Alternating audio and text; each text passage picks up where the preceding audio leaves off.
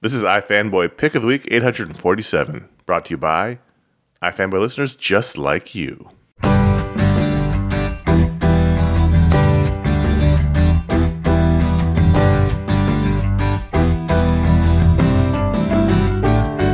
right, I'm on Johnson Avenue in San Luis Obispo, and I'm 5 years old or 6 maybe, and indications that there's something wrong with our new house.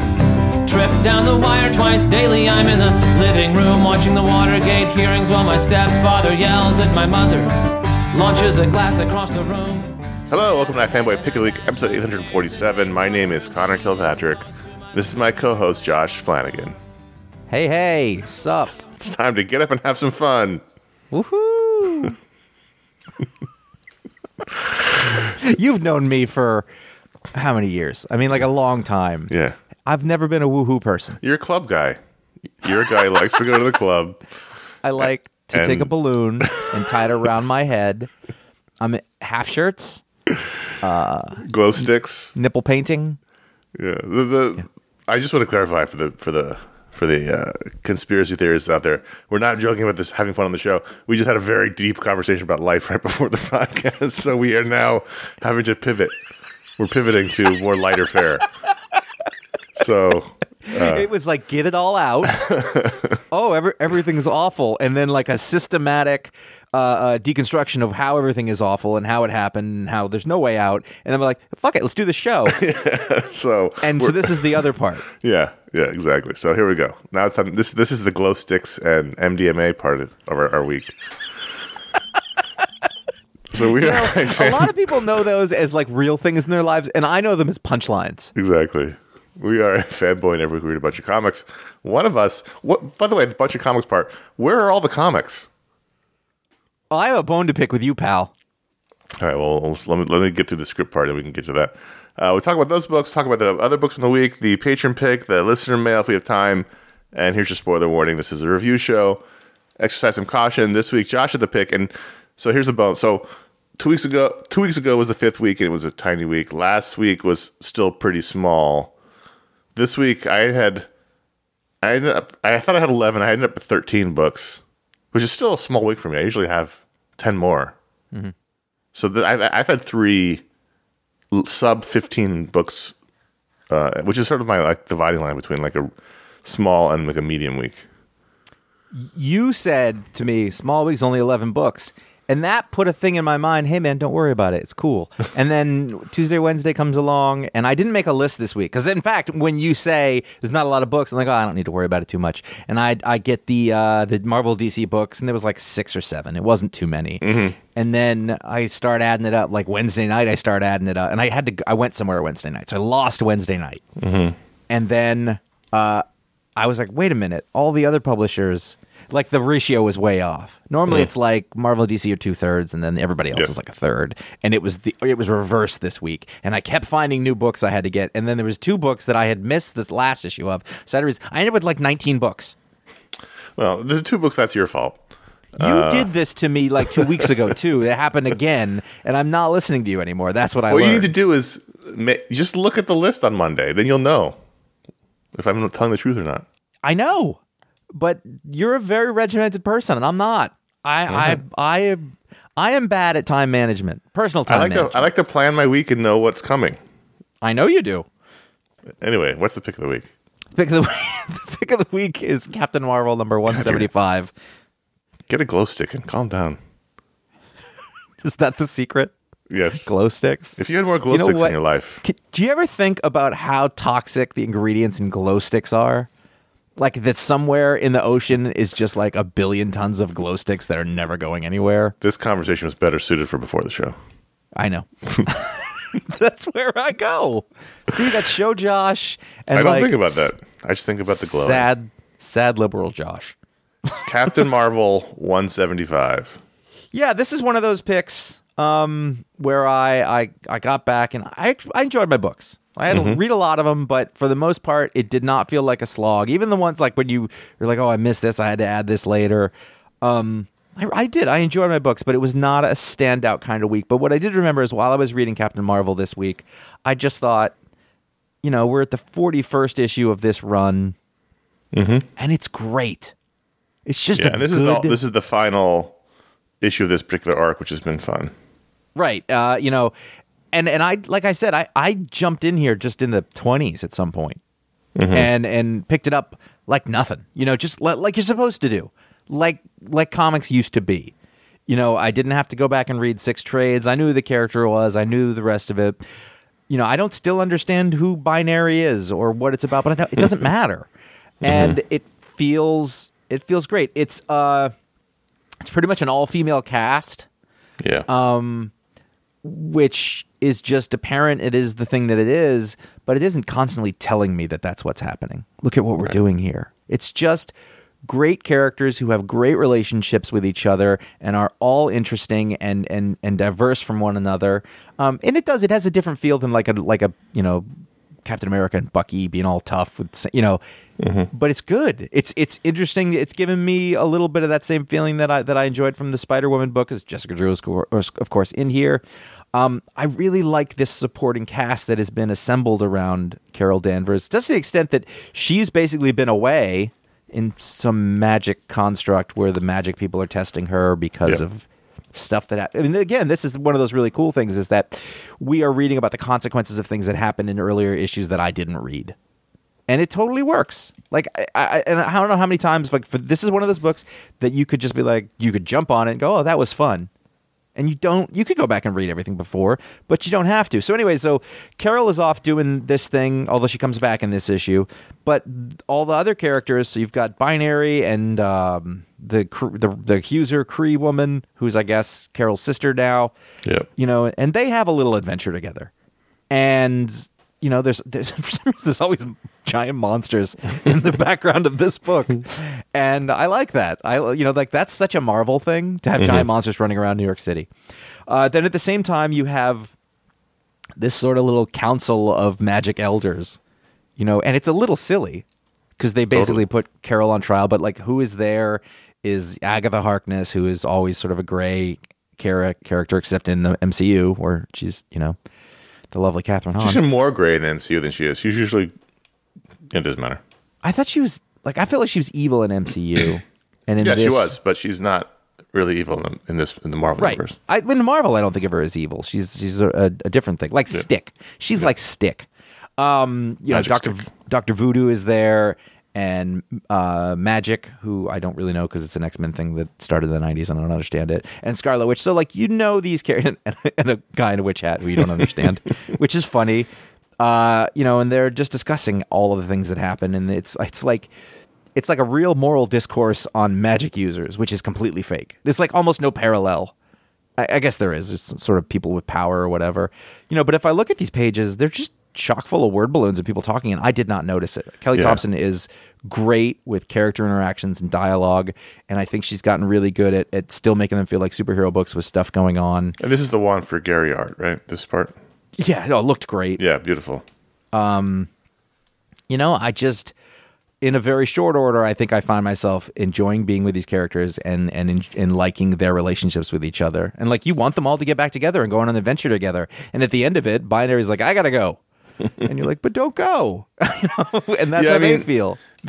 I've read every issue of this run, and the only negative I have to say is that the Binary story is almost exactly the same as the Kree sister story, but it's been fine because they're all really charmingly written. Right. I can see why they'd send her off just simply because there's a lot of characters now, and it becomes a team book at that point.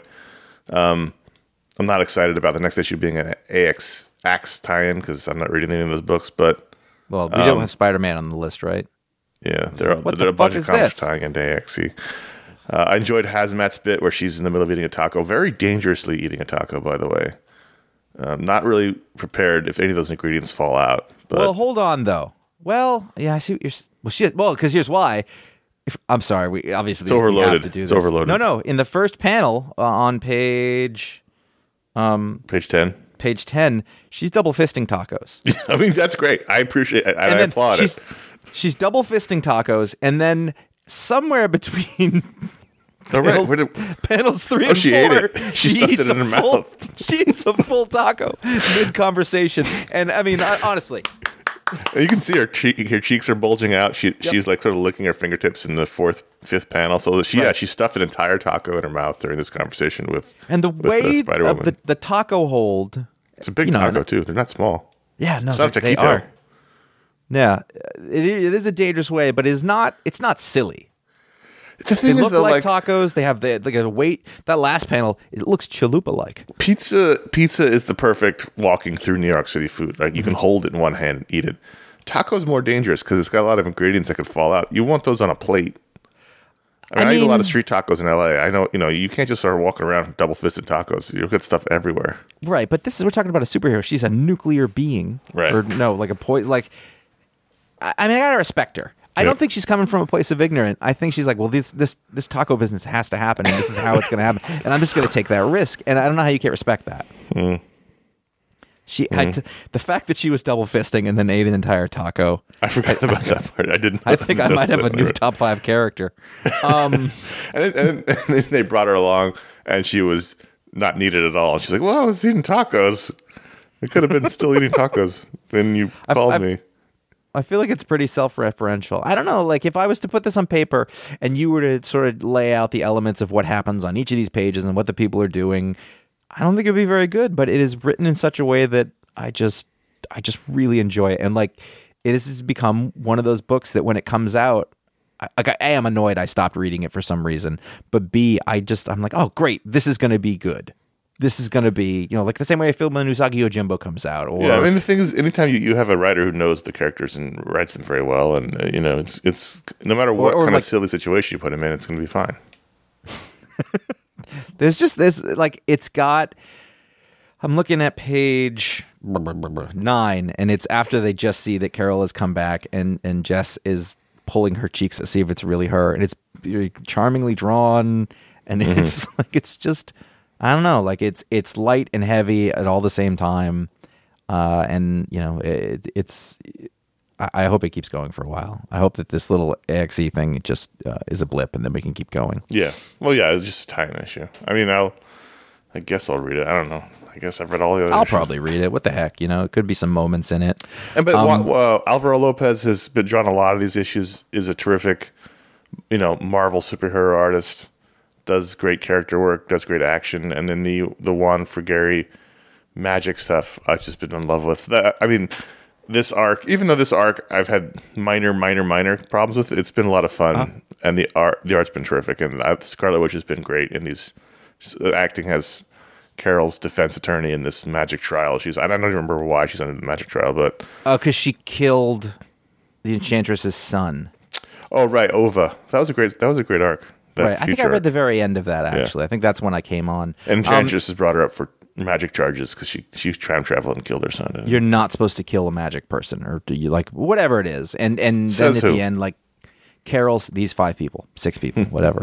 And at the end, Carol sort of shows Enchantress, like, what happened and why she was wrong or whatever, but Enchantress can't get over herself because those people are like, I'll see you again. But I think it was a good cap. It closed the door on this thing, but it didn't solve the problem entirely. It didn't just shuffle it away. We'll deal with, like we got to here, we'll deal with the other part of when it comes. It gives them something to do later. I do want to point out, and this is probably your pick of the week moment for me. This is when I was like, oh, this is great. And I didn't send you this page because I wanted to be able to talk about it. Page 6.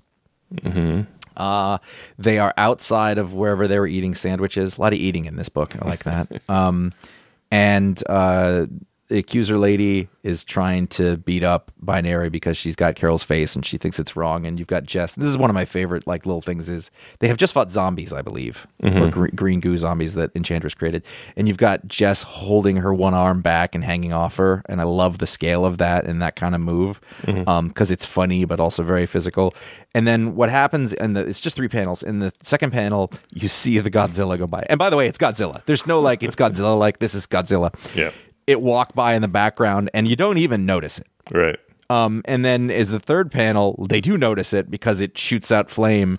It's just a great little 3-panel sequence. Yeah. I think it's really beautiful. And if you're looking in that first panel, you got the dead bodies around. In the foreground, in the right corner, there's like a hand of a guy who's lying on the floor. It's just really nice. Yeah, it's a good page. That to me feels like that's the kind of page I like because you don't notice the monster in the background in the second panel.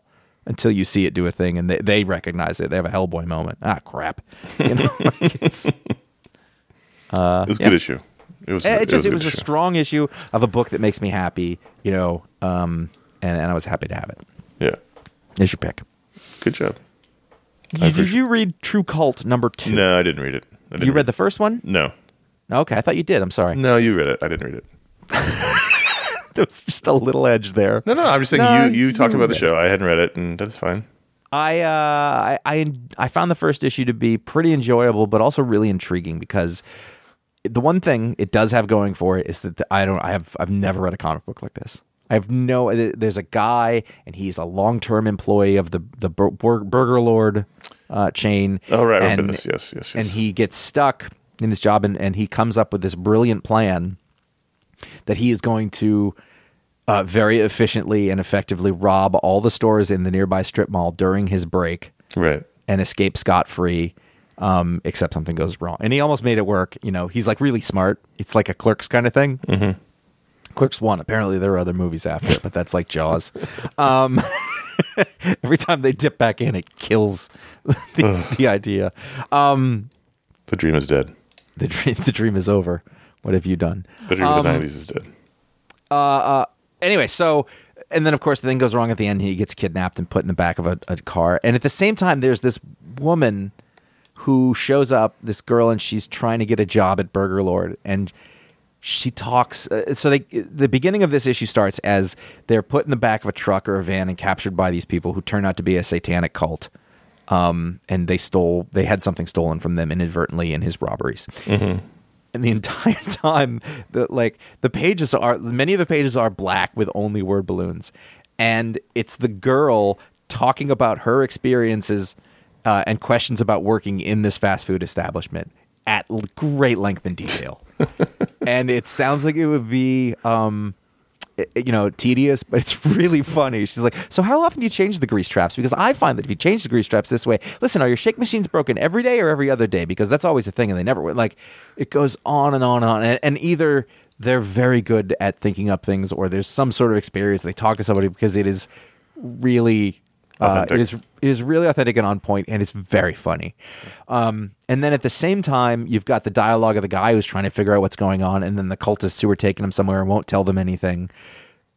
I have no idea. You know, you read a book and you go, I know what this is. I have no idea what this book is. There is so far no supernatural of any kind. The cultists seem to be crazy people. And there was a point in the middle of it, and I was like, this writing. The actual, like, the dialogue, not just the girl that I was talking about, but everything. I was like, this writing is very strong. This is not, I don't know Scott Bryan Wilson, I don't know who he is, but the actual text, the prose of the thing, just really sung. And the art was fine. It like, some pages are fine, and other pages are, like, not quite there. IDW. Yeah, there you go. That's why. Yeah, no, I get that, but we're going to talk about that on the next book. But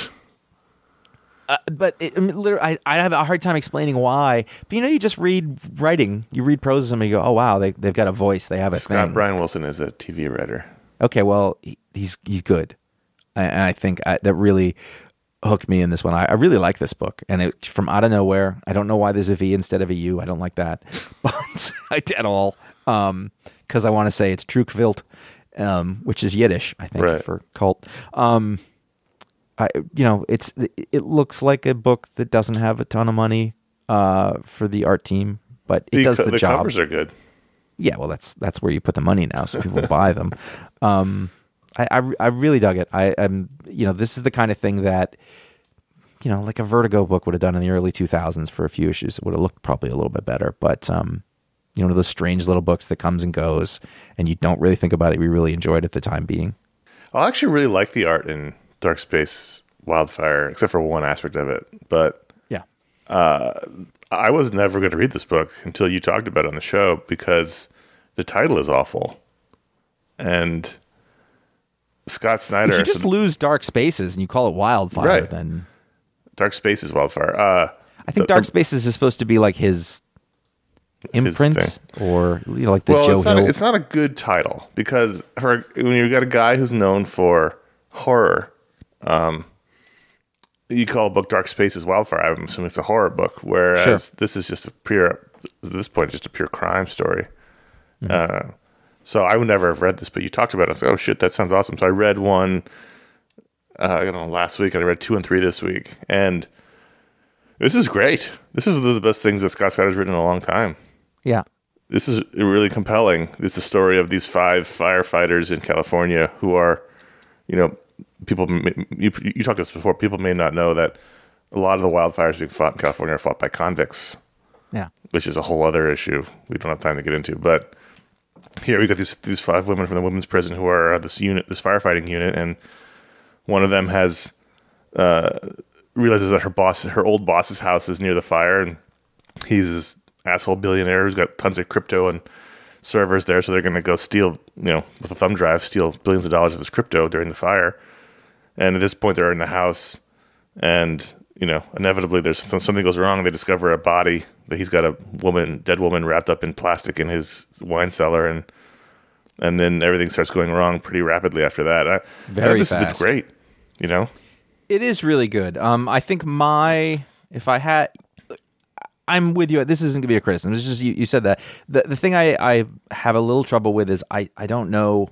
I'm having a hard time telling the characters apart, and the book very much assumes that we know them and can tell them apart. Yes, this issue, even though I read all 3 issues in like 2 weeks, I kept thinking one of the women was a man. There's the woman with the brown curly hair who is continually drawn with very male characteristics. Well, they all had like hash all over themselves, and it looks like stubble. Yeah, I don't know if that's on purpose or not, but there was one point where, it's page 24 on your digital reader, and it's like, who is that? Because this looks like a dude. But oh, it does. Yeah. But and then then page 27, same thing. I was like, is there a guy in the crew? And I had to go back to the first issue and reread everyone's bio. I was like, no, that's not a guy. I think it's because it looks like facial hair. Like I mean, that's got a lot to do with it. It's not too many characters, but they're going so fast.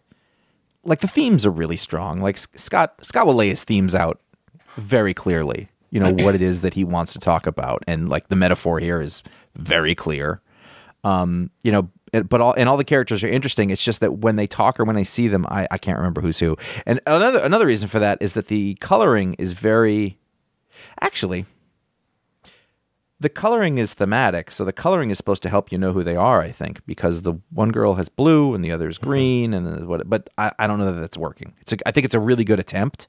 I don't think it's executed. I don't think it's working exactly right. It's a really interesting book, though. If you were to give me this and tell me that this is Scott Snyder, I would be surprised. But now that I know it is Scott Snyder, I'm not surprised. You know what I mean? Yeah. It's definitely him, but it's getting away from the stuff that he's done. And I think you're right about the Dark Spaces thing. I didn't really think about it in that way. When I saw it, I was like, oh, I don't know, horror book. And then you talked about it, I was like, whoa, it's a crime heist book? Yeah. And then at the end, there's a big cliffhanger. And, the whole thing was he started out saying, there were 5 bodies discovered at this house, So now it's like, who's, and there's 5 firefighters. So you're wondering, are they all going to die? There's already a body there. And I've got a body, and we've got 4 guys rushing the house with guns at the end. So are they going to be the dead body? Like, now it's not so clear who's going to survive, who's not going to survive. Mm-hmm. So he's throwing a curveball into everything. I think that the other thing about the art is, and it doesn't look like Marvel DC mainstream art. It's a different kind of thing going on here, and it's maybe a little unpolished, but the layouts are extremely ambitious, and I think that they are overdoing the stylism in a place where they need more clarity. I think that they're taking bites. The meals bigger than their stomachs. I think the storytelling needs to be simplified more. And I wonder if that's a script thing or if that's an artist thing. I don't know. I'm guessing it's an artist thing, and they went with it because it looks cool as shit. Mm-hmm. Like the layouts look great, but when you read it, I don't know that it translates well. I think it'd be like if you recorded a song and put in way too many tracks. It's just like pull those down, and let us have the thing because There's something really good here, but it's a little bit of work. Yeah, this is fun. This is also IDW, Yeah. and if you're, it's a solid Scott Snyder effort, and it's an unusual genre, especially these days. So I was happy that it's a let's rob this, and it's an interesting idea. Yes. It's not a new idea. What I mean is like put a heist in the middle of a high stakes environment. Like Right. Like I watched some terrible movie about a heist during a hurricane. Like you pick a natural disaster and stick a heist in it. It's not a new idea, but it's a prescient one right now. That with and most of the West being on fire, and right, and the metaphor is very strong. Yeah, it's a good one. I think it was in the last issue though. There was a really cool bit where they break into the house and the treasure, the thing there is a giant like mainframe server, like it's a bunch of computers, and it's like there it is, and you stick your thumb drive into it, and then 45 minutes later the money will be on that. Yeah, and that's just a fun little turn on things. It's a whole new world. Yerp. But they got to be careful because their thumb drive could be like $10 million, and then the next day not. They got to get that. They got to cash that shit out.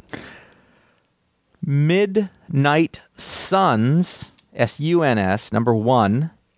From Ethan Sachs and Luigi Zagaria. Colors by Antonio Fabella, and that's a very Italian backline. And Joe Sabino there on letters. I didn't know what it was. It looked like another dumb cover with a title that didn't mean anything, but I saw Ethan Sachs, and I was like, oh, I'll grab that. And it was pretty high up there in the patron pick voting, but it was not the patron pick. But I actually enjoyed it quite a lot because it was the Strange Academy characters, and I like them. Mm-hmm. Did you read it? No, I didn't. What's the pitch for the book? I thought you'd give me a second while I reacquainted myself. The zombie girl. I mean, it's a Strange Academy story, really. The zombie girl, who she wears a thing around her neck that makes her look like a regular girl. Yes. And obviously she's got some issues with that. She sort of has a blackout moment where she sees, it's almost the same thing that happened in Strange Academy, that she is at the center of an apocalyptic event. And then she wakes up, and everybody else, all the other magic users, saw the same vision. Okay. So they saw her being part of the end of the world, and it wasn't the people at the school all realized, oh crap, we saw it too. So Zelda and Nico and Dr. Voodoo and Blade was there teaching a class. And Agatha Harkness saw it, and Clea saw it, and Dr. Doom saw it. So he shows up at the end, and the idea is that they need to protect the girl because all the other magic users have to stop this thing that's happening. So it's kind of what they did, because Doyle was supposed to be the guy who brought about the end of the world in the other book. Or was it the girl? One of them. His girlfriend. Yeah, well, yeah, the last volume ended with it being the normie was the bad guy. Right. Yeah. And then Wolverine is sucked in there for some reason. He's all, the whole time, his magic is terrible. Why am I here? It's just fun. Is Ethan Sachs? He does a good comic book yarn. I wonder why they're doing this. I don't know, because it's like Strange Academy Plus. I think he had a really good handle on the characters, though. It didn't feel terribly different from the people that Scotty Young wrote. Mm-hmm. Art's okay. I think there's bits of it where at the end the backgrounds like kind of disappear and suffer. They're just all against like blank walls. It was fun though. It was a trifle. It was a little moment with characters who were fun, and then Doom shows up. Like it's just good old superheroes. The magic people, and Well, Midnight Suns was a team before, I'm pretty sure. I think so. So this team is what? Wolverine, Magic Blade, Spirit Rider, and Nico from Runaways. Yeah. And there's I'm not super interested in that concept, but I'm not against I wouldn't even put a hard sell on it. But if you had read this because it was the patron pick, you'd have been like, yeah, it was pretty good. Yeah, I'm sure. You'd have given it 3.5. Mm-hmm. As a little thing that happens on the side. 3.5 glow sticks. That's not a good cover. No, it's not. That might have hurt it too.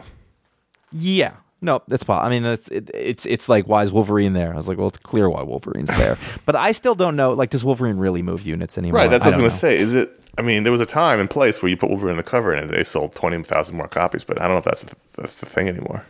What's funny is that Nico in this is drawn as being like ghostly pale, like Harley Quinn, and I was like, I don't think she was like that. She's gothy, isn't she? Yeah, but not like she's not like dead white. But in this, she is. She looks like she's got clown makeup all over her. On the cover, she just looks like a human. I don't remember. Was she a teacher at the school? In Scotty's book? I don't think so. I don't remember that. I don't remember her being there. So I don't know why she's there. Because she's definitely like acting like she was part of the staff. Yeah. So it was fun. I enjoyed it. I wasn't gonna read it, and then I saw it was Ethan Sachs, and I was like, he's written a lot of books I like. I don't know. He didn't really. He didn't move up in the what. It's like Jed McKay took the place that I thought he was going to. Right. And they decided not to take both of them, but I find them to be similar in their approach. This episode is brought to you by Visit Williamsburg. In Williamsburg, Virginia, there's never too much of a good thing. Whether you're a foodie, a golfer, a history buff, a shopaholic, an outdoor enthusiast, or a thrill seeker, you'll find what you came for here and more. So ask yourself, what is it you want? Discover Williamsburg and plan your trip at visitwilliamsburg.com. So I didn't read Masquerade. Masquerade #1 was another book that was we had this week. We'll get to it. We had 5 books that were in the running for patron pick. It was a 5-book race. It was all very close. So this Masquerade was one of them, but I did not read it. It's Kevin Smith, and all the baggage that's attended with that. I mean, to me, it was interesting because of that. Like, that made me want to sort of see what it was. And then this is going to be there's some fun names in this one, by the way. Kevin Smith and Andy McElfresh wrote it. He's a TV writer from what I could. And then the art is by John Springelmeyer. It's like an 80s villain. Got to be fake names. It's like an 80s college movie villain. Springelmeyer. I think the pitch of it is not super strong. There's a city that I guess is like Gotham. It was supposed to be the big city on the hill, and now it's not. They call it the Trench, I think is the city. Trenton was supposed to be the next San Francisco, but they call it the Trench, and there's a crime alley. And there's a girl, and she's an influencer. And then there's a disgraced news reporter who was fired from his job because he was sleeping with the boss's wife, who was the other one. And then he thinks that everything that the influencer does is stupid, but she has a big new show. But then bad people are getting killed by vigilantes on the street at the same time. It's weird. It's halfway kind of interesting and halfway very childish. Like they're pretty upfront about like the sex and stuff that's going on in the book, which I don't know, for some reason it feels out of place in a lot of comics. Like, it's normal stuff you would see in places, but I don't know. It feels like standards on what you do with this stuff changes all over the place, and it just felt a little off. I'm not going to tell you it was bad. I'm not going to tell you it was good. I'm not sure what it is. There's something here that's interesting, but there's other parts of it that make me not want to read this at all. And the art was the same way. Like, there's certain pages where I was like, I do not like this. And there's other stuff where I thought it worked really well. I don't know what to make of this. I don't know if I'm going to read more, but at least I can tell you it was kind of interesting. I can't sit here and tell you like, oh, this was a piece of shit, but I can't tell you it was great. And that little conflict is interesting. That's Kevin Smith in a nutshell, isn't it? Kind of. And to me, it is really interesting. Like, we were big fans of the thing that he did for a long time and then just went on a complete reversal. But I also don't think he's doing anything different than he's ever done. No. It's just, like, our sensibilities moved on in a way that his didn't. And I can't fault him for that. No, I don't fault him. He's got a giant house in the hills. I don't even mean that. Like, just as like living your artist life and doing the thing you're like, he made it work. That movie he put on his credit card worked out for him, and he got this life. But I don't know that his work is compelling to me as it would have been or should have been. But I don't know what this is. I think I'm going to read the next one just so I can see if I can figure it out. A Righteous Thirst for Vengeance 11. This has been one of the oddest books that Rick Remender has done. I thought last issue was the last issue. And so this came out. I was like, wait, what? And then this issue is actually the last issue. This is a Grand Eye fanboy tradition. But Andre Lima Araujo is the artist. And here we've got a time jump 10 years later. And the Steve Bannon character has been arrested for something. And he is in a federal penitentiary in Pennsylvania that's sort of like minimum security clubhouse. It's the country club prison that you hear about. Prison. There's a pool. There's tennis courts. There's soccer. There's a woman who comes every Tuesday to give him a blowjob. There's good drugs, and he watches movies. Like, it's not that bad. And then, the kid who was the kid in the previous 10 issues is now an adult, and he shows up as a guard in the prison and kills him. It was very much an epilogue issue from the whole. I just don't know that I understand this whole story. I enjoyed the run. Yeah. The art was amazing. There was perfect. Interesting things that happened along the way, but I don't know that I understood what I was supposed to understand about the story. What? Maybe it was nothing. I don't know. I don't know what it's trying to get at. And in a way, it's a little like poetry. Like, I feel like it was left very open, and the sort of ending sequence for this was very strange. Yeah, there were 3 pages of no dialogue. Well, this whole book has been very un-Rick in terms of dialogue. Yeah. So 1, there's 2, 3, 4, 5. The final 5 pages includes 3 word balloons. Yeah, and I'm not sure what they were usually trying to say. I don't know who the guy in the car was. I don't remember from the beginning. I remember the beginning. Benedict Wong, his mother was in the hospital. Yeah, it was all and very then confusing. There were people chasing him, but he was also a killer for hire. He was either a killer for hire or mistaken for one. Like, it was all very confusing. And then he ended up. I don't remember the middle part at all. He ended up with the boy. He lived in that camp for a while. There was a camp in the woods. And then the guy came and they killed the guy. They killed the bad guy, the blonde man. Yeah. Kind of lost it after that, and then they were living a life together. And it was, how did that last one 10 end? Did Benedict Wong die? Yes. Okay, right. And so this is he gets the revenge. He gets the revenge here, and it seems like in the end everything's fucking beautiful. He smiles. He waves his hand out the window. We see a bird, a blue jay singing in a tree. He does that thing that people, where you wave, you do the wave as the car's driving with the wind. You feel the air go over your hand. I don't know. I don't know about this book. I enjoyed reading it. I don't know that I got it, but it was an experience that was enjoyable. Right, and that's what you have to ask yourself. Like, what did he? Maybe it's on purpose. Maybe he's deconstructing a narrative, and it's not so much about what the story is, but like how you feel. Like he's the book's about vengeance. It's in the title, and there's these tone poems in comic book form on vengeance. I don't know. Like at the end, though, the kid gets vengeance, and he is happy. Like, the vengeance is the satisfaction that he needed to find joy. It's very strange, but I don't know what to make of it, but I did enjoy it. I read every one of them. I did. I mean, I like it as an experiment, Yeah. Rick doing something very different. I like that. Over in Daredevil number 641, I know that we've talked about this a lot, and It's 651. Okay. Listen, they put a bunch of numbers on there. I get it. I appreciate you, fingers. Going for it, though. Sure. Or number 3, if you want to go that way. Actually, you know what my problem here with 651 is? I can barely see this.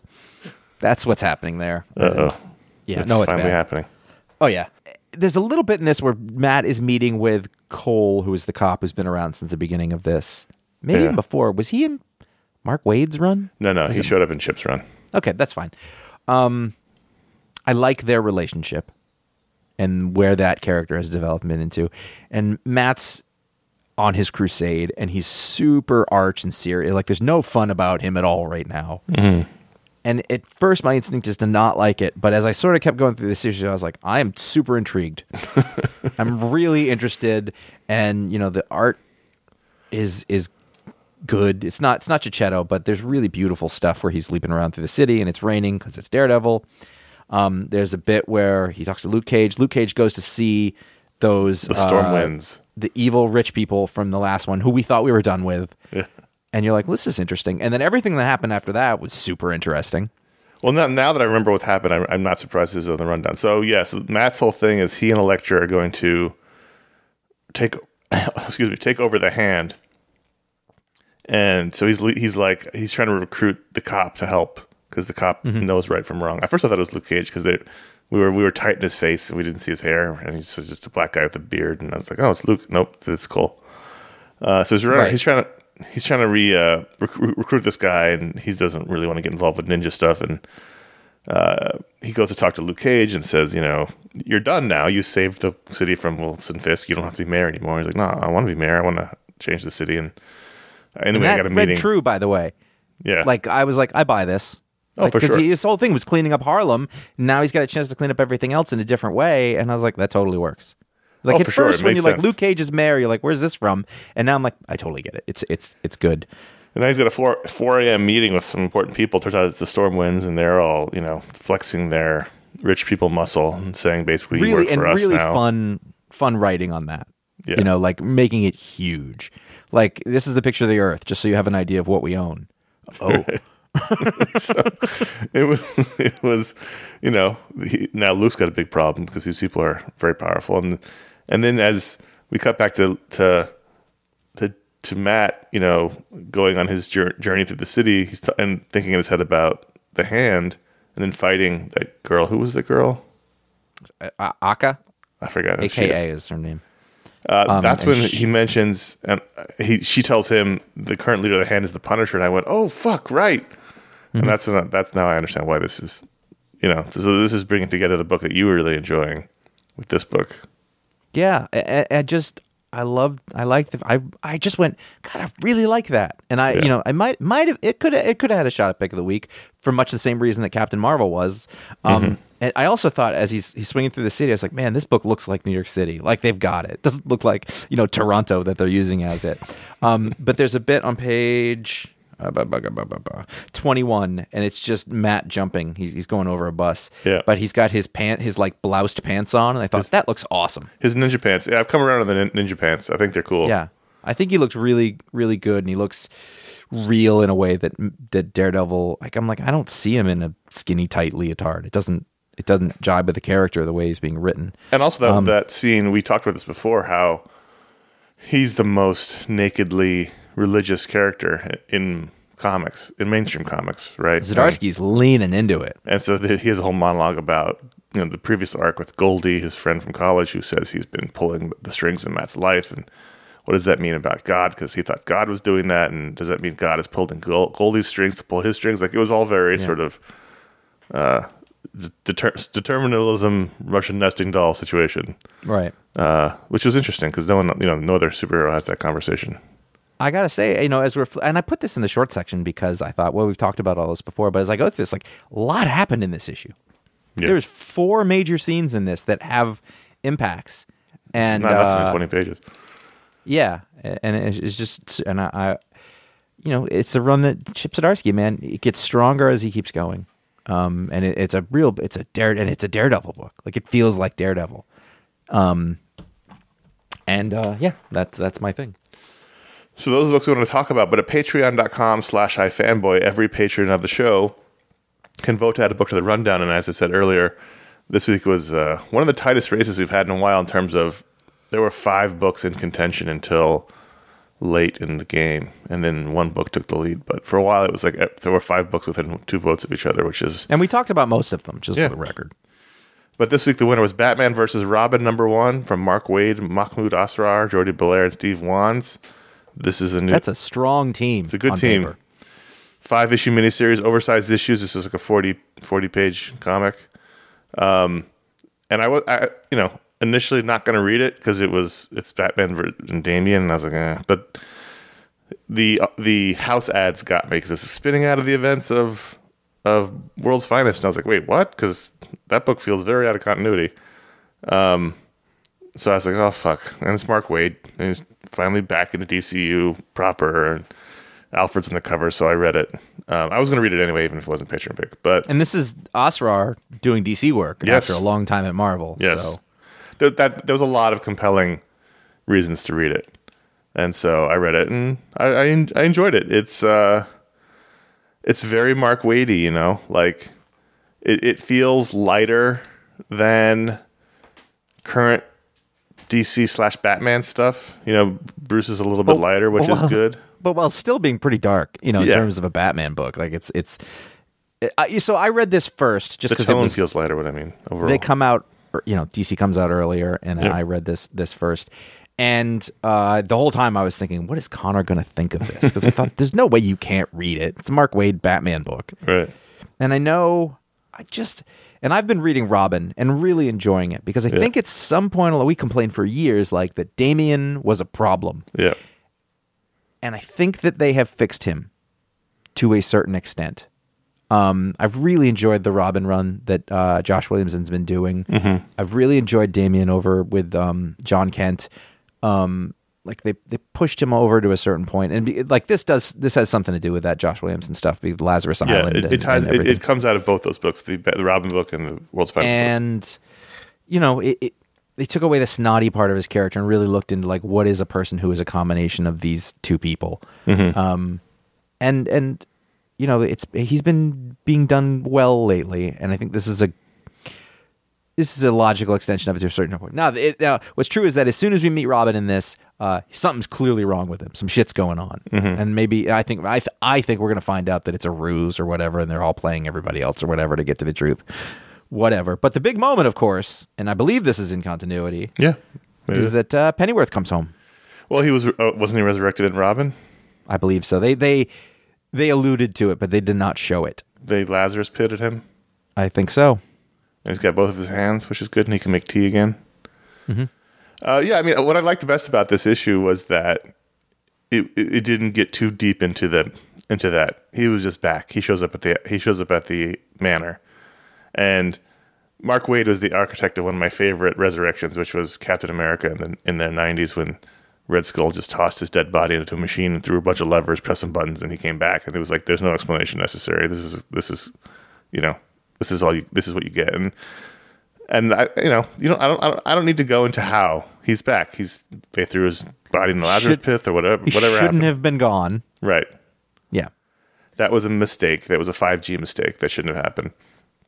But he's back, and that's important because Batman's really been lacking for not having Alfred as a character in the book. Yeah, he's unmoored to a certain extent. I think it's important to note, by the way, that when he's back, he's got his full tuxedo on. Well, yeah. I don't know where he picked that up along the way. You know, it's raining out. He's been traveling. It's not the best choice, but it is what you expect to see. Well, you know how Batman's got like stuff stashed all over the city. I assume the same as Alfred has tuxedos all over the world. Do you think that his tuxedos are like high tech in any way? Like they look like normal tuxedos, but are they like bulletproof? Or they should be? Probably not, but you're right. They should be. I think Damian is okay if they turn him into a full-fledged sort of gray villain character and not Robin.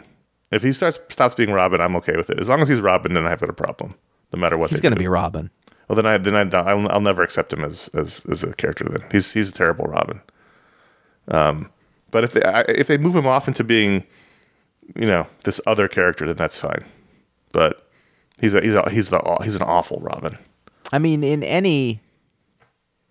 he's a different Robin. You wouldn't want him to be the same Robin because you already have that Robin.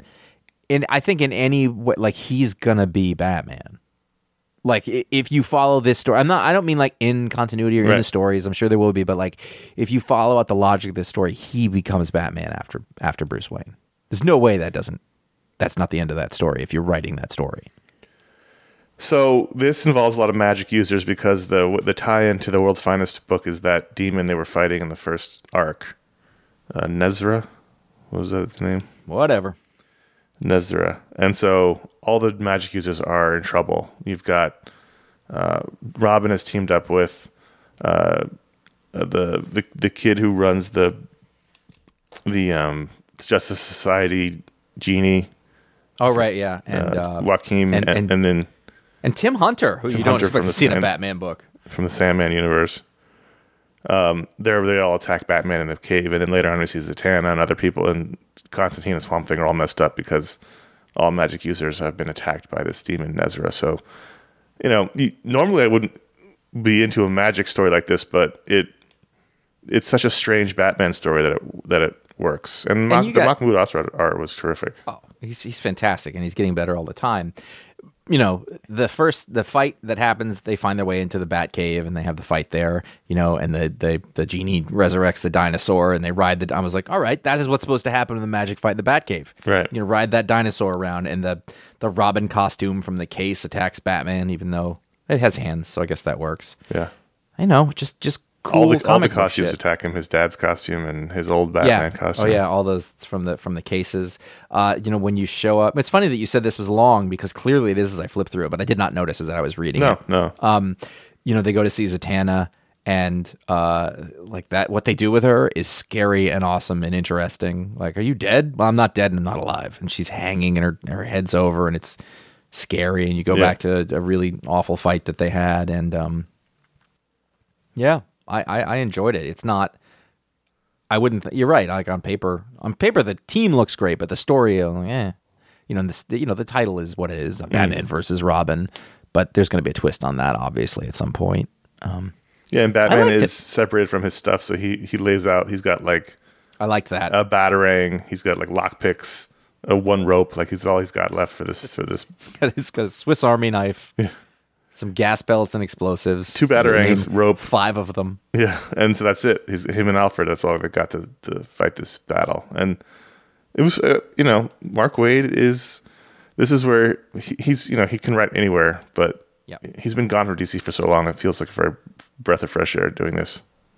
I mean, you want to talk about, I don't know that Dan Didio did this, but, what a waste to not have Mark Waid writing these characters. He totally did. They had a falling out, and that's when. Right, I know, but like Mark Waid is not. It's not without fault, is my guess, to a certain extent. He's a volatile personality at times, and I don't think that's speaking out of school. I think he'd probably that's right. Mm-hmm. For whatever reason, the two of them, but it sucks. He should have been there all along. He's a guiding hand. He's a keystone. Mm-hmm. I think that they need to have around. So what's really funny is that he was never someone.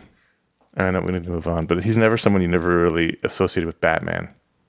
He certainly wrote Batman, but he wasn't like a Batman guy. He was more of a Superman guy. But now here you've got him writing 2 books, and both of them are Batman. So it's interesting. Mm-hmm. Ratings on Batman versus Robin, number 1. Ratings. Solid 4. Yeah. I'm going to go 4.2. Oh, wow. 4.2. Did it accomplish what it set out to do? Yes, totally. What was its? I think it achieved its intention with the thing, and took advantage of all the skilled folks working on it. You'll be reading the whole issue, absolutely. The whole mini. Yeah, that'd be fun. Hey, it's Kaylee Cuoco for Priceline. Ready to go to your happy place for a happy price? Well, why didn't you say so? Just download the Priceline app right now and save up to 60% on hotels. So whether it's Cousin Kevin's Kazoo Concert in Kansas City, go Kevin, or Becky's Bachelorette Bash in Bermuda, you never have to miss a trip ever again. So download the Priceline app today. Your savings are waiting. Go to your happy place for a happy price. Go to your happy price, Priceline. So, what do the patrons get? If you're a patron at patreon.com/ifanboy, in addition to voting on the rundown, if you give it the $5 or higher level, get a superpower live on the show, which is one of our favorite things to do. And this week, Josh is doing it. Who's Gary? Your son. Gary. Who's this Gary fellow you're always mentioning? If you know what that is, you're old as balls. Gary, our patron this week, remembers old movies. No, he creates backups. He creates backups of everything at all times so that things can be backed up. Everything is backed up. All the where'd you find that? I'm not sure, but I've got the backup over here. He's unlimited supply of backups. Only one. He's got but you could do a backup of a backup, I guess. But he creates backups. It's a very useful person to have around. Is it just of files or is it anything? It's anything. So I lost my the means to reproduce a thing. Like he doesn't like say that Batman's giant dinosaur goes missing. He doesn't have another dinosaur back there, but he has the means to bring him back and have a backup. I think it'd be funny a- if like you ripped your favorite shirt and just like he reaches behind his back and pulls out another one. That's also possible. It's. I think each situation has its own Right. solution to it. But I Backups. think, and to be fair, I do have a shirt that I bought at a Bad Religion show back in March, and I was walking around the other day, and I was like, I feel like there's a thread on me, and I couldn't find it, and I looked, and I got home, and I lifted my arm up, and the whole armpit had split, not because I'm fat, but because I'm swole. No, it just ripped, and I would It's like to just- have a backup of that shirt. Cheap merchandise. You know what? I've had other Bad Religion. I got concert shirts that last forever. I think you pay $40 for those goddamn things. It should last. The shirt is not the problem when I no longer wear it. So Gary backs anything up, which is a very useful power. Sure.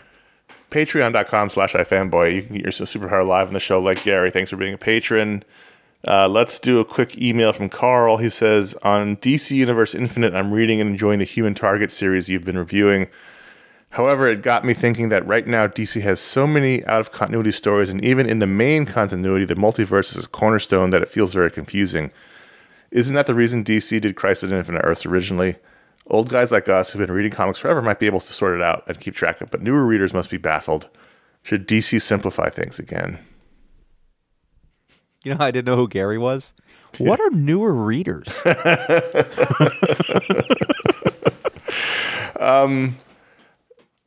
It's sort of the Warner Brothers / DC corporate mandate, the multiverse. It's a company wide thing, and I'm not refuting. I'm just explaining. It's a company wide mandate that extends to the films and the TV shows as well as the comics. So it's kind of their ethos right now is the multiverse, because that allows them to have a Joaquin Phoenix Joker movie and also a different kind of Joker in a Batman movie, and et cetera, et cetera. Whereas before they were very sort of regimented about that stuff.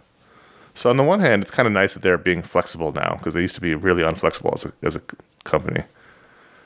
But I don't know. I mean, I don't you're know. not wrong. There is a lot of out of continuity stuff, but I Yeah. actually just tend to think about that as like, that's how comics are now. You know, at the time when Marvel split everything that they did into miniseries and they renumbered everything that happened, everything became disjointed. I mean, literally, that number is a metaphor, for like we're breaking this all up into modular pieces. And I think you have to. You're right. Like you wouldn't be able to keep track of it, but then I would ask the question, like, why do you need to? For the most part. And it leads to confusing moments for sure, like in a story. In comic books, specifically, the moment is going to be at the last page when the villain is shown and steps out of it. You're like, wait, who is this? What happened? What is the backstory that plays into this? But a good comic book writer should be able to set all that stuff up. I kind of like it. Well, yeah, I mean, I don't dislike it. It is when you have ostensibly a shared universe, you kind of need to know what the rules are just to get your Yes. footing. And DC has been really bad about that in the last few years in terms of, we've talked about it a lot on the show. There's being the bedrock of DC is being uncertain because of, they rebooted with the New 52 11 years ago, and then they've tried several times since then to sort of make sense of that because it didn't really go the way they I guess planned. And then now the idea is sort of like anything goes, and that makes it hard for readers who like the shared universe, but also comics have always had out of continuity stuff. Not just DC, that's the but no prize. everybody. That's where it came from. They couldn't keep track of it, and that's the magic button. Right, but even and DC especially, Dark Knight Returns was out of continuity. Like there's always been Yeah. things that they've done. You're right. DC out of has definitely continuity. been. I mean, they had Elseworlds, which Yeah. is the word we use for everything else, and it's just there's more of that now. As readers, as people who enjoy stories, I think we're better off for it, because if you don't do that, you don't get Deceased, you don't get Tom Taylor's Right. career, you don't get Dark Knight Returns, you don't get and it works the other way too. You can be like, why'd they bring back the Watchmen? In the Right. thing that kind of happened and didn't happen. It doesn't matter. That we used to say this all the time, and I think it still holds true. You make your own continuity, Yeah. and that's what you have to do because nothing makes sense, and nothing matters. We put that on a shirt, and I think we lost it as a central tenet of the show, but it's Right. important to remember. Yeah, when I started reading comics as a kid regularly, it was the 80s, and it was post-crisis when it was like a regular thing for me to read comics. But I was reading a lot of pre-crisis comics too, and it was just, you had to figure it out. And I know kids seem to have a looser, more malleable brain in terms of being able to just go with the flow, where adults really need everything to be spelled out and laid out for them. This is something that Grant Morrison talked about in his book. But I don't know that DC has comics of a multiverse problem. I think DC has a foundational problem in which go on. People don't seem to know who these characters are. And I don't know that DC seems to know who the characters are either. And Dark Crisis certainly isn't doing anything to sort anything out. No one cares. I mean, that almost feels like it's on purpose. Just anything goes. Right. Like, this is like, who is Superman? Well, there's 2 of them. How many Robins are there? There's 7. It's that's to me the downside of anything goes, is that there's just a lot to sort through. Yeah, but it does let you, then you can let it go, and you don't have that feel. I don't know that this helps their publishing efforts, but it doesn't feel like well, I can let this go. Mm-hmm. I don't need to. If you like any of the Robins, then you got a place where you can enjoy them right now. And I think that that's fine. You're kind of making your own way. And the other thing is, like you were saying, after Crisis, things were a certain way, and it's like, well, that's 40 years ago. Right. So of course things are going to change. We live in a completely different world right now. And there's been like 3 reboots or reorganizations of the continuity. Right. And I mean, it could be said that Marvel usually has, and we're not. I don't know how much good it does us to compare and contrast them, but Marvel usually has more of a unifying voice, I think, over time, and DC hasn't had a voice for a while. It's hard to pin down the tone of DC, which is the same with the movies compared to DC versus Marvel. Right. DC Comics really hasn't. I mean, I don't want to pin it solely on the reboot, but DC really hasn't had a voice since Jeff Johns stopped being in charge of the books, or the main voice behind the books. It's been sort of scattered since then. Yeah, I think you're right. I don't have a problem. I don't think there's a multiverse problem. I mean, even Marvel's embracing the multiverse in their storytelling. I don't think multiverse is an issue. I think it's you can do whatever you want when the foundation is strong, when you know where the stories and characters are coming from. Then you can sort of run off in any direction, as long as you have a base of these are the characters, this is their history, these are their relationships. Then you can take them in any direction you want. I mean, I think we need to accept that the idea of continuity as we understood it as people who read comics in the 80s and 90s, it's over to a certain extent. You have to be much more flexible about how you approach these, because that's the world we're in now. It's just different now. And even Marvel, which has different problems than DC. Marvel's problem is that everything feels disconnected from itself. So it doesn't feel like a shared universe. Mm-hmm. Like it used to, because everything. I agree with that. And I think writing for the trade also affected that as well. Mm-hmm. Everything had to be a self-contained story, and so there's pluses and minuses to all these things. But if you look at just culture in general, the long tail theory, is like that everything is just more pick and choose. Like life's a buffet, rather than a catered meal at this point. Mm-hmm. You take what you want out of the things. You take as much or as little as you want of the thing. The people who. Before there was 2 possible meals you could choose. You're going to have the chicken or the fish. That's over. Everybody gets their little bit of what they want, and that is extended to every part of life. With social media, with streaming television, you get the thing you want in the way that you want it, and it may have absolutely nothing to do with the way that the person next to you is, and you have that choice now. And I think that is extended to how comic books are made. And I would never want a comic book world where you couldn't get a book like The Human Target, because it's so terrific. I want a comics industry where I can have that story, that out of continuity DC story. Yeah, and the other side of that, or Deceased, or Steel or whatever. You've got great creators now who have more freedom than they did before to do interesting stories. Honestly, a lot of the problems would be mitigated if they just brought back the Elseworlds button. I don't know why they won't. I would love to know why that was really gotten rid of, and why they won't bring it back. Because it seemed like it would solve a lot of people's angst. Yeah, but also it might have done the opposite, though. It might have had people stop not read something because of that. It sort of puts a label on something, and they may just not read a story because it's in or out of continuity, and so this lets people have a choice. That may be why they got rid of it in the first place. But it's just interesting because I remember,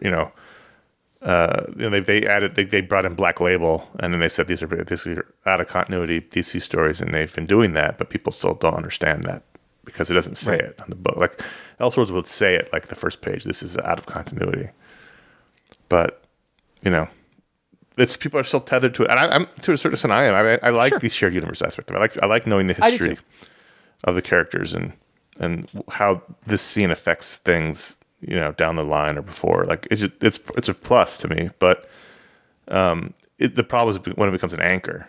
It should never be an anchor. It should always be a plus to the story, not a minus. I mean, the most important thing is to tell an interesting story, right? Period. And for me, that's the thing that is important at the end of the day. Like that's the thing I care about most. And it's funny because with continuity, I'd be like, I'm so confused sometimes. I don't know the history or whatever. And now it's part and parcel. I'm all right, whatever. I'll figure it out. The story's well done. What Carl says, I mean, there is some truth to should DC simplify. And the problem DC's had, and I think the reason why they're in so much of a mess they're in is because when they rebooted in 2011, they didn't go far. They didn't actually, they partially rebooted. And so they tried to have their cake and eat it too. They tried to reboot everyone, make them younger and simplify, but then they wanted to continually reference things that happened in the past. And it didn't work within the framework they created. It was like, wait, how is Bruce Wayne 30 but has had 7 Robins and Crisis still happened and Barbara still got shot like by the Joker? Like, it didn't make any sense. And now you've got a convoluted framework for the universe in which they tried to make everything simple, but they tried to keep everything at the same time, and that was really the original sin of the reboot in 2011, and that's what they haven't really fixed since then. And I've been reading Dark Crisis only to just keep an eye on what's happening in the. Do you have any idea what's happening? I pretty much, if Captain Carrot shows up, I'm out. I don't. It's so ineffectual. It leaves my brain immediately. Like I don't know what's happening. It's not even that I have a problem with Captain Carrot, but he's a symbol that I'm not going to understand what happens next. Captain Carrot's there. Oh, I got nothing. I'm out. He's just in the background. It doesn't matter. He's like it's the grim hand of death for me understanding a story. Like if you read a story and the Grim Reaper is standing behind you, like, okay, I know what's going to happen. These people are going to die. Mm-hmm. When Captain Carrot shows up, I'm not going to be able to keep track of it. So, I think DC does. I think DC does need to figure out what it wants to be and make steps to get there. Whereas it's trying to be everything in continuity doesn't work, which has nothing to do with out of continuity stories, which are great and should never go away. I would say it's very likely that problem is going to persist until DC as a company knows what it is. You're talking about like an editorial strategy, and I think right now all of that stuff is in so much flux. From the top down, Warner Brothers is in flux. They're not going to be able to stick on something because I don't think anybody knows if they're going to be there in a year, and that's been like that for 5 years. Yeah, it's a conundrum, Carl. It's a conundrum. Contact@ifanboy.com is how Carl wrote in. Thanks for writing in to get his email on the show. Real quick, patreon.com/ifanboy. That's where people support the show. ifanboy.threadless.com is where you buy t-shirts. And actually, there's a sale going on right now. So if you're listening to the show as it comes out, if you enter code TAKE15, TAKE15 at checkout, you get 15% off your order. That is until 9/19. So like I said, it's expiring like basically Monday after the show is released. So if you listen to the show early and you want to buy a t-shirt, you can get 15% off your order right now with code TAKE15 at ifanboy.threadless.com. ifanboy.com/support is our PayPal tip jar. ifanboy.com/Amazon is our Booksplode books and our general shopping link. And bookshop.org is who we partnered with for some links. You'll find those on the website as well. So those are all the ways you can help us. We're long, so I'm flying through this part. But those are all the ways that we keep the lights on, pay the bills. And all the bills have gone up like everybody else's bills this year. I was just doing... we're increasing everyone's Patreons by 30%. Just doing the books a couple days ago. You're going to see that on your next bill. Oh. So let's quickly talk about what's not true. Coming, and let's get out of here. So last time we mentioned the Media Explode was coming, we actually had to push it a week for dumb reasons. So this week, you're going to get the Media Explode, in which we review the Poseidon Adventure from 1972. This is our Old Men and Old Movies feature. So we'll hear about that classic disaster film. And then next week... But wait, there's more. We're going to have a special edition. And you're gonna be saying what and why, but both of those questions will be answered on the show. Josh and I are going to be discussing Moonfall versus Geostorm special edition. We've only done a few of these out of nowhere special editions in our history of this iFanboy, but this is one of them, and we'll explain on the show. But this week, the Poseidon Adventure, Media Explode. Next week, special edition Moonfall versus Geostorm, and that's going to be in lieu of this month's Talksplode. If you've been following Josh's social media, you know he's got a lot on his plate, and he can't focus on producing the Media Talksplode, which is a very time-intensive thing. And we can do stuff that's fun. And Yes. It was like, hey, you want to do this? Yeah. Is there any reason not to? No. Awesome. And it was totally worth it, even if it was just for us. That's right. So then next month, there will be a Booksplode. We'll be talking about Cosmic Odyssey from Jim Starlin and Mike Mignola. And then Pick a Week 850 will be happening live, like we do with our live shows. So if you want to watch us record Pick a Week 850, the 3-hour extravaganza, that'll be happening live Friday, October 7th, around 6 p.m. Pacific, 9 p.m. Eastern. We haven't actually scheduled it yet amongst ourselves, but that's usually when we do it. If you want to get your email on the show, it's an all-email show. You can email us at contact@ifanboy.com and put 850 in the subject line, and people have been doing that. Thank you. As I said last week, the earlier you get in, the better, because we tend to put the emails in the show chronologically. We move them around a little bit if there's thematic things you can move, but for the most part, they're chronological. So if you want to get your email on the show, the best thing to do is get it in early. And look forward to doing that and seeing you all there in the chat room. And then we mentioned this last week, but we'll mention it one last time. Me and Josh and Ryan all participated in the Great American Pop Culture Quiz Show up against each other. It was a head-to-head matchup between the three of us. And usaquizshow.com is where you can find that show. And it was a lot of fun. It was very close. There was a lot of ball busting. They cut a lot of ball busting out of the show. That's a mistake. And it was a good time. So if you want to hear us compete, To me, quizshow.com. my favorite part was that I went into a flow state at one point. And it was so good. And I was so mad at you in the final round. I was like, I assume you knew all those answers. I did know all those answers. Hey, we had choices, and you made yours. I didn't. I was the last pick. I had two choices. One of them was clearly about music. Anyway, what are we talking about? You'll find out at usaquizshow.com. I'm still me. I'll do this part. You've been talking for a while. All You can find all the shows that we've ever done over at ifanboy.com. There's an archive of comic book writing from our staff over the years. All the podcasts and stuff that are available are linked there. 100 Talksplodes, a bunch of Booksplodes, special editions, animated, but it's all there. If there's something you want to watch that you never have, there's probably a show on it that we did. You can find out what the pick of the week is before this show comes out. You will have read it. You will be ready to go by following @iFanboy on Twitter or @iFanboy Comics on Instagram. Connor and I are on Instagram at CS Kilpatrick and J.A. Flanagan. Our YouTube page is youtube.com/iFanboy. All the videos are up. Did those new ones get uploaded? The two haven't gone up yet. Okay. I just haven't had time. That's fine. In the last week. So. I need to do it because this guy's holding them for us on his server. I just need to download them. Damien from Poland, I'm going to do that very soon, and I'll let you know. Yeah. So, but there's plenty there besides. Again, you think of a topic in comics, we probably did it. We were content mad back before that was a thing. 7 shows a week at one point. 7 shows a week. Whew. At one point. You want me to keep going? Sure. If you like this show, you can write a review, leave a star rating on Apple Podcasts or wherever you get your podcasts. Your pod. What were they called? Podcatcher? Was that the word they used? Podcatchers of choice. Better yet, word of mouth. Tell people. Social media is probably going to be how you do that. But if you do it in the flesh, if you do it in person, if you do an analog recommendation, that's rad too. We like that. You can be our street team, our marketing arm, our not PR. We'll handle our own PR. So that is it. Thank you for listening. I think the show did its job. Yes. You think the show did its job this week, as it always does. It is reliable, and I have to assume that if it does a job for us, it's doing the job for you that it's supposed to. See, what you don't know is while you were doing that whole bit, I was just doing my dance. You can't see because it's audio, but Right, I was doing right. my glow stick dance.